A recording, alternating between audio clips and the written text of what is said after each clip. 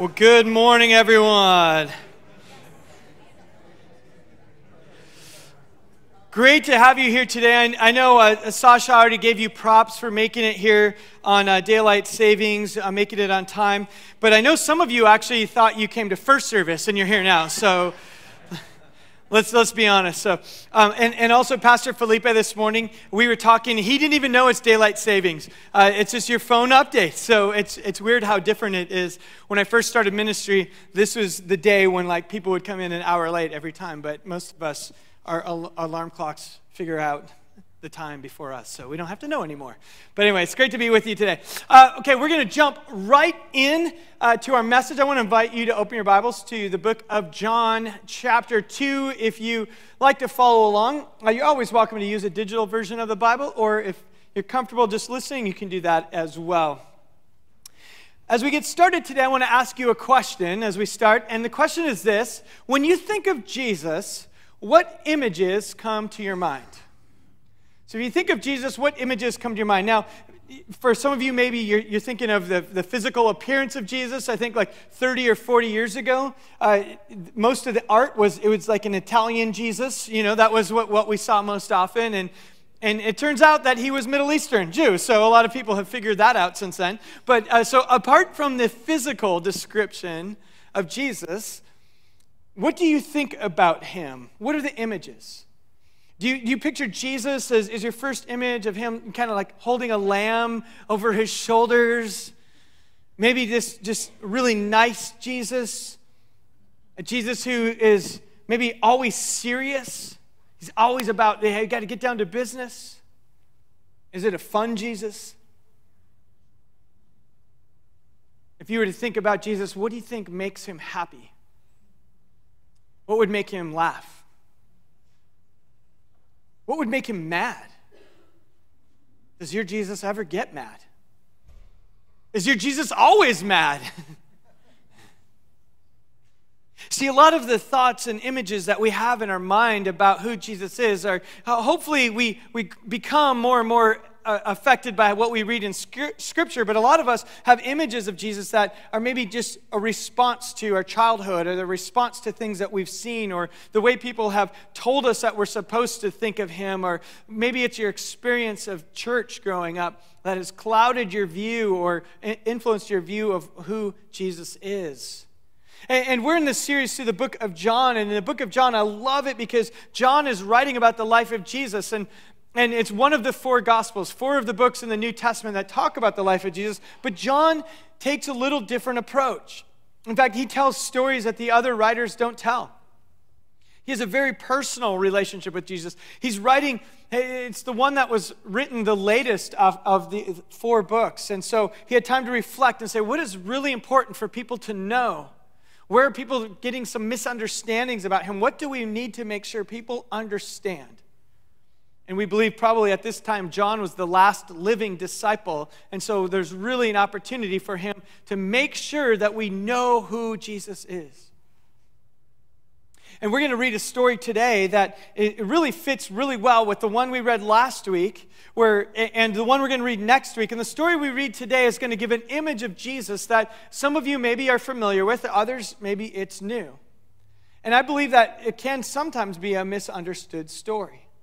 But and it's perfectly placed because last week we saw Jesus do something that didn't necessarily make a lot of sense. He performed a miracle in the story that we looked at last week that was, it was kind of a miracle of excess. It was one that didn't heal anybody. It didn't cast out a demon. There wasn't a really significant life change that happened from his miracle. He turned water into wine. And so we looked at the story of why was that there, and there was some symbolism of Jesus saying we're at the end of religion, and he's establishing a new way of approaching God.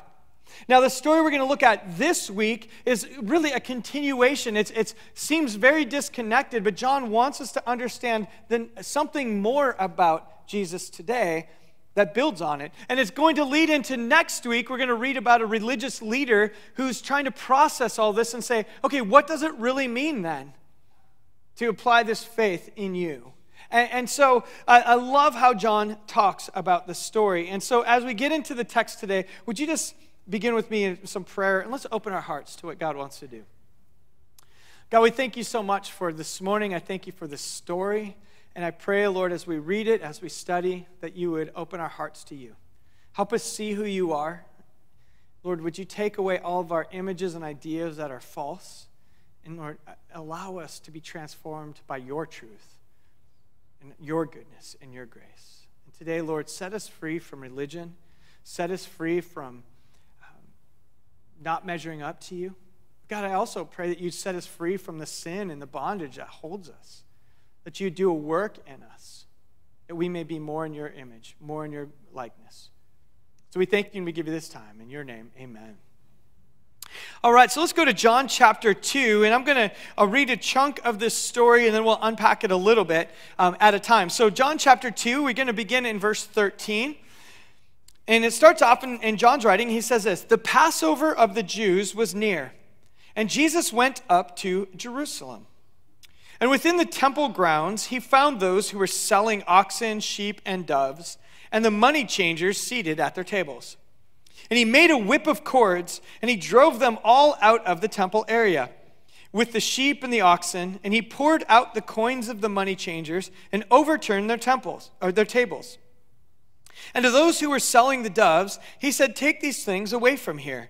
Stop making my Father's house a place of business.' And his disciples remembered that it was written, 'Zeal for your house will consume me.'"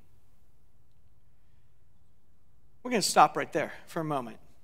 So here's the story, that the scene that we see is Jesus shows up in Jerusalem, and they're celebrating the Passover. Now, Passover was one of the three major pilgrimage festivals for the Jews. And so it's one where you would travel to Jerusalem to celebrate it. Passover would celebrate the deliverance out of Egypt when they were enslaved back in the time of Moses. And so every year you would go and sacrifice a Passover lamb if you were able. If you were unable to make a sacrifice of a lamb, you could go in with other families. We know some of the temple sacrifices. You could perhaps sacrifice a dove or whatever if you're going to the temple for worship.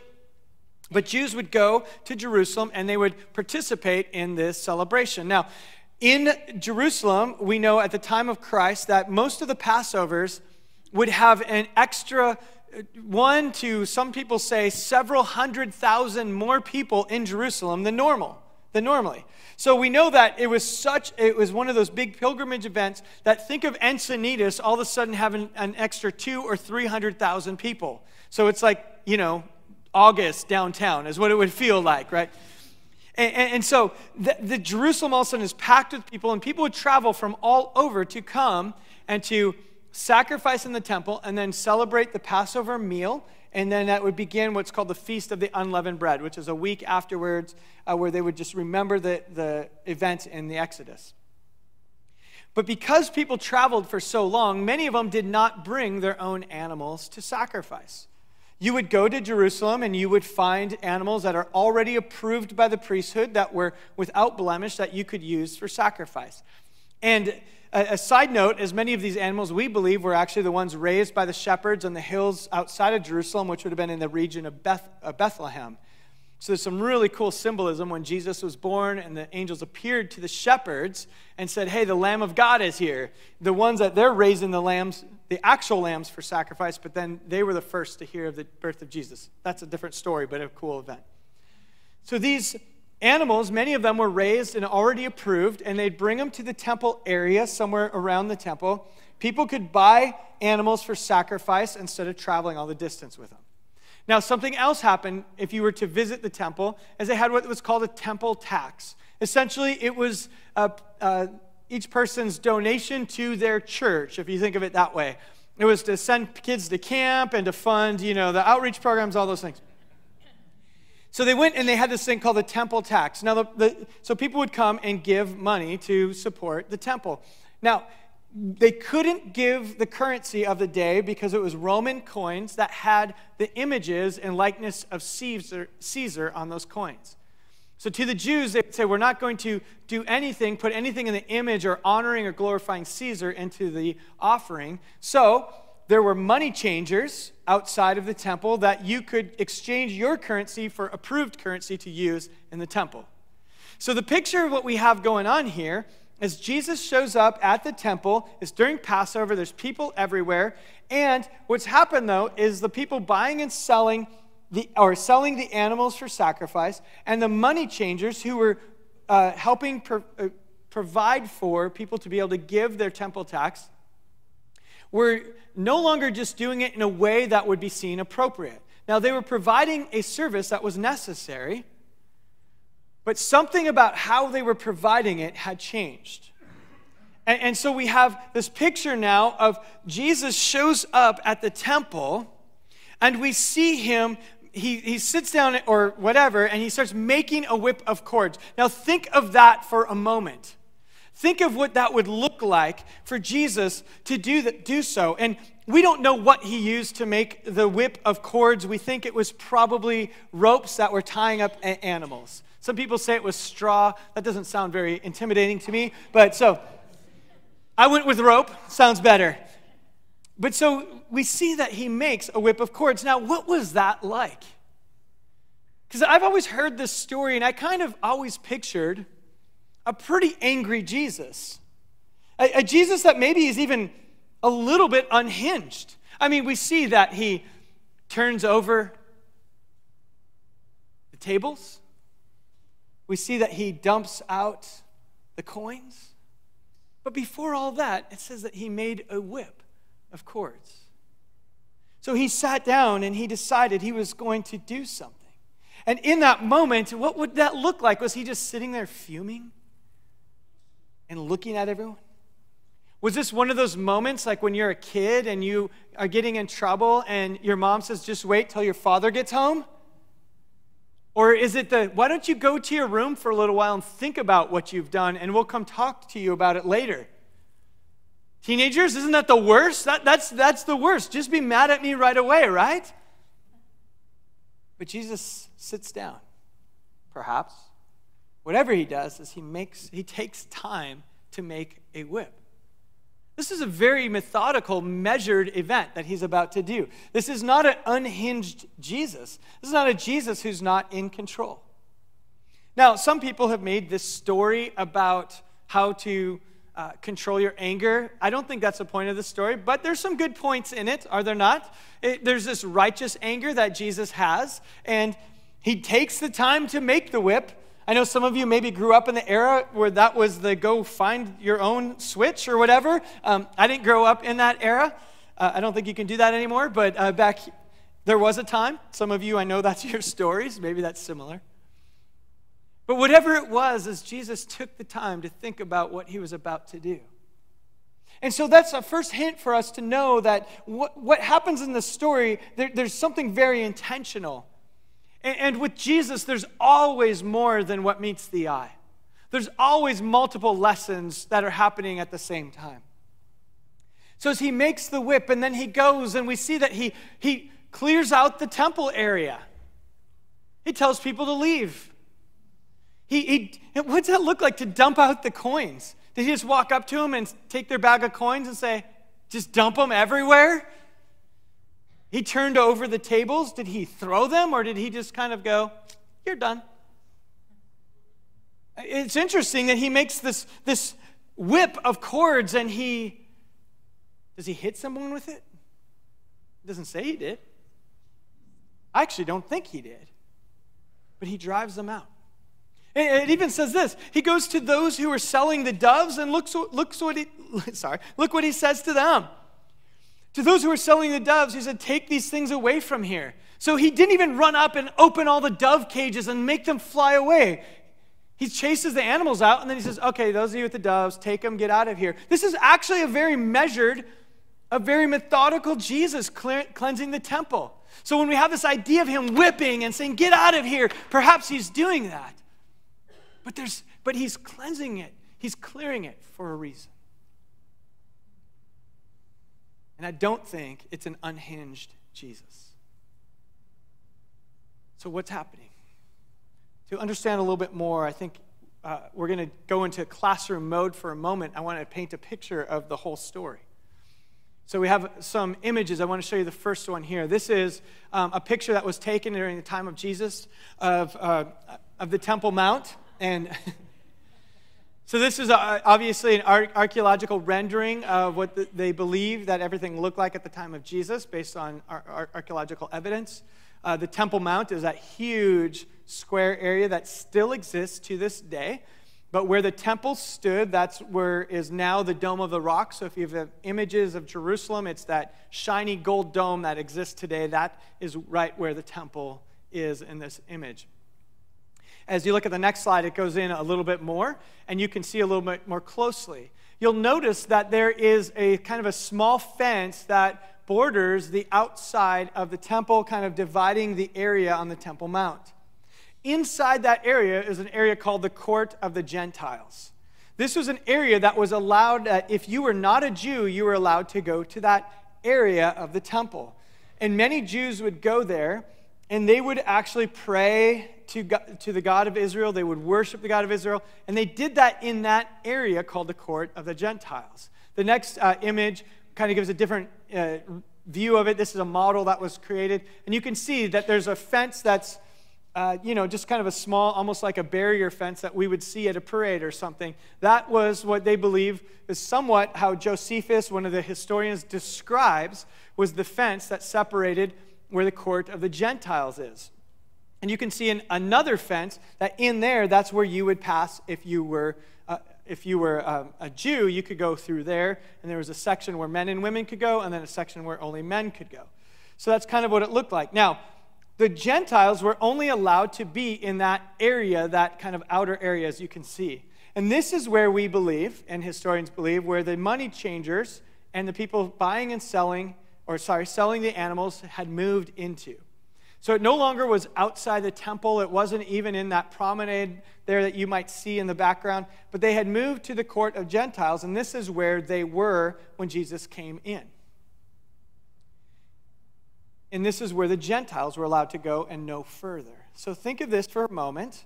If you were a Gentile and you were going to worship God of Israel, you were trying to learn and go and make your prayers, and all of a sudden, all around you, there's money changers, there's animals, there's distraction, there's all these things going on that would affect your experience. Now, we know the Gentiles couldn't go any further. Again, historians talked about it. And then this next slide is this is actually a stone that was found. We have two copies of this. One is not as intact as this. And as you can see from what it says, it's pretty significant. So let's move on. Actually, this inscription here is in Greek. And essentially what it says no stranger, and this is put inside the Court of the Gentiles on the entrance to where the Jews were allowed to go. It says, no stranger or foreigner is able to enter within this area around the temple and enclosure. Whoever is caught will be himself responsible for his ensuing death. Talk about no trespassing, violators will be persecuted sign. This one says, hey, if you go past here and you're a Gentile, it's your fault when you die. Okay, that's what the sign says, essentially. This sign was there. Jesus would have known it's there. And you have the Gentiles trying to worship God. They know they can't go into another space. And this is the area in which we see Jesus cleansing, clearing out the temple. Now let's go back to the story and see what Jesus says. As we saw there, he tells them to leave in verse 16. Go from here. Take these things from here. Stop making my Father's house a place of business. And his disciples remembered what was written that says, zeal for your house will consume me. So in the story, what we know is that there's something about this zeal for God's house. Now, what's God's house? At the time of Jesus, the Jews would believe it's the temple. It's a place where God's glory dwelled. They believed that his presence dwelled there. In fact, in the Holy of Holies was a place in the temple that one priest could enter only one time per year. And when that priest entered to make a sacrifice one time per year, that priest actually had a bell attached to his robe in case he dropped dead in the presence of God. So if they didn't hear the bell ringing, they'd say, lost another one to the Holy of Holies. There was this reverence, this belief that God's presence was there in the temple, in the house of God. So Jesus looks at what's happening, and something in him says, this is not right. Quit making my Father's house a place of business. So they're violating what the purpose of this place is, to come near to God. I even believe that there's something about the fact that they're in the court of the Gentiles. They're making it so Jesus, and we're going to find through the book of John, was all about welcoming in those who are outside. By chapter 4, we're going to have a beautiful story of Jesus breaking through some of those religious barriers and saying, I'm available to all people. So in this story, I think that Jesus is saying, look, you're not even allowing the Gentiles to worship in this place. You're just making it about a business. And so he cleanses, he chases everyone out. And the disciples remembered this verse. It says, zeal for the house of the Lord will consume me. Now that's based on Psalm chapter 69. We have that for you here. We have verse 8 and 9 for you. This psalm is known as what's called a messianic kind of prophecy. David is writing it, and it has to do with himself and yet also about the future Messiah. And part of it is, this is speaking of the Messiah, says this, that I am a foreigner to my own family, a stranger to my mother's children, and zeal for your house consumes me. And the insults of those who insult you fall on me. So this is what the disciples kind of connect the dots and say, oh, Jesus he's the Messiah. He's proclaiming this. The zeal for God's house is what consumes him. Now think of this. Last week, we noticed a story where Jesus interacted with his mother. And he used this term for his mother. He said, ma'am, not mother. We believe that was his way of saying, I am now about my Father's business, that Father in heaven. So again, John puts this story right, the next story of, I'm about my Father's business. And zeal for this house consumes me. Now, a couple things. Why did Jesus use a whip? Why did he make a whip if he was not being violent with it? I really believe that the story and this imagery of the whip wasn't about violence. It wasn't about hurting anyone. It was about authority. He was showing up and saying, I'm cleansing this temple. I want you to know I have the right to drive you out, and I'm driving you out from this place. Now, why do we think that? Because notice how the teachers of the law respond to Jesus as the story continues. Verse 18. The Jews said to Jesus, what sign do you show us that you have authority to do those things? What gives you the right? What gives you the authority? So he's proclaiming he has authority. Now Jesus answered them and he said, destroy this temple, and in 3 days I will raise it up. And the Jews said, it took 46 years to build this temple, yet you think you can rebuild it in 3 days?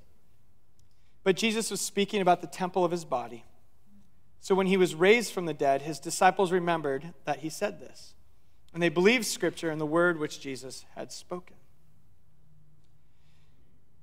So what do we really see in this story? What's going on? What's the second meaning? The first thing that we see is Jesus obviously is frustrated with what's happening. He's frustrated with how they're using God's house, the place where you're to encounter the loving, the living God, the temple of the Lord. But zeal consumes him. But why does he have zeal for his Father's house? Why does Jesus have zeal for the Father's house? What does that really look like? Why was cleansing of the temple so important? Because if we think about this, if it's no longer about religion, if you remember last week, the story was about the end of religion. It's not about ceremonial cleansing your hands. It's not about making the right sacrifices. It's not about doing all the right things to make yourself acceptable in the eyes of God. If Jesus is saying that's over, then why is he bugged that they are not doing things right at the temple? What is consuming him about God's house? And there's two things I believe. The first thing is this, because Jesus, it's all about his life with us. In other words, it's all about relationship. One thing that frustrates him is that the temple was symbolic of God's presence, and the very thing that God wants is a relationship with you and with me and with his people. And when we put false expectations and even distractions and even things that might be good things, and then we make them about consuming and we make them about all this other things that get in the way of that relationship, I believe that's burning at the heart of God.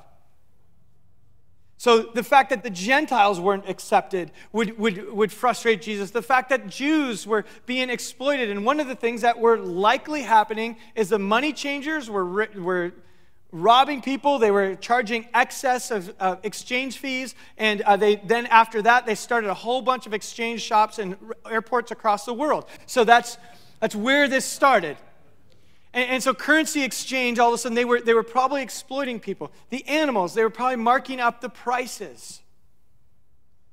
And they were blaming it on supply chain and all of the things. See, it all comes back. And so Jesus was frustrated. You're making the worship of me. Now it's about a business and not about me. Now you're actually even preventing people from worshiping me. And so Jesus is thinking, zeal for my house. It's all about relationship with his people. Now here's the great thing about the Messiah. We learn that in Jesus, the fullness of God dwells. Look at what Paul writes in Colossians chapter 1, verse 19. It said, it was the Father's good pleasure for all the fullness of God to dwell in Jesus.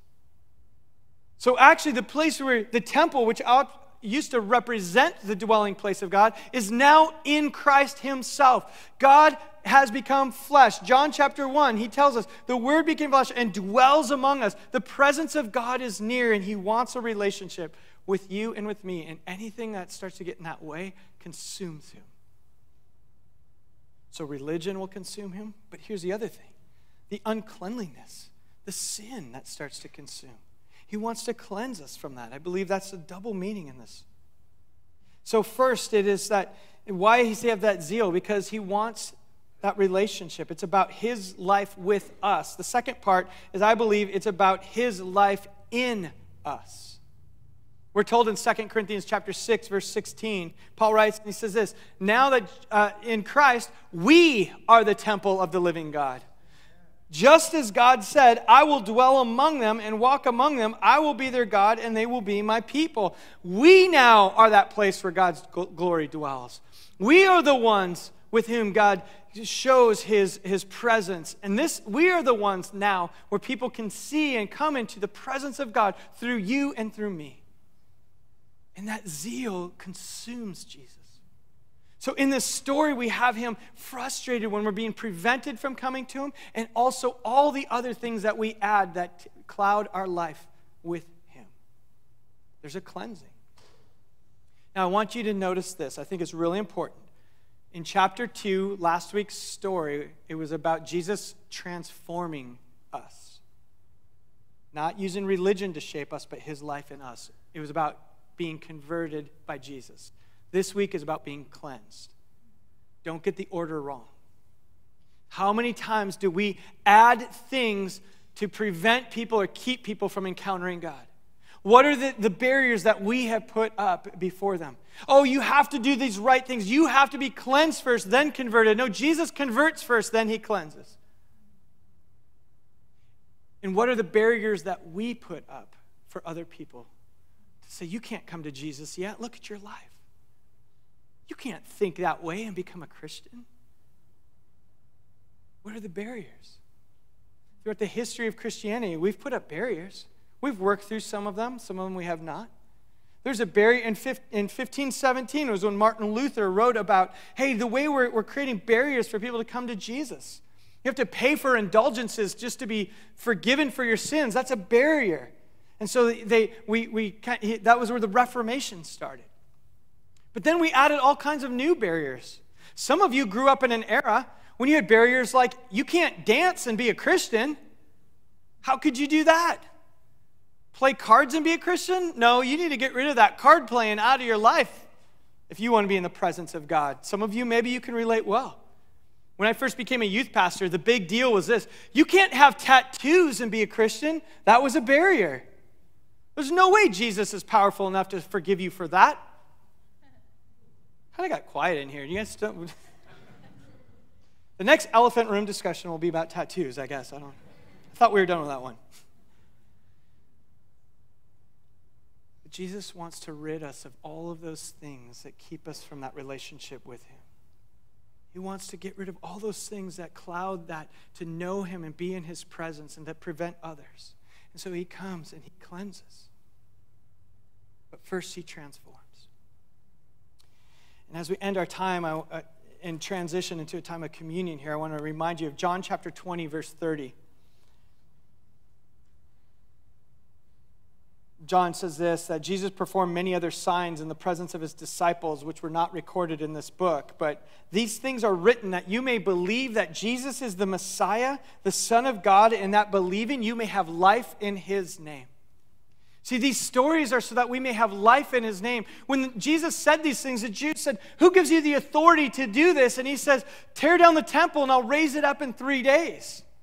And they were very literal. They said, oh, it took 46 years to build this. Can you possibly do that? And then later the disciples said, oh, do you think, after he rose from the dead, they said, do you think actually when he said that, he meant on the third day he would rise up?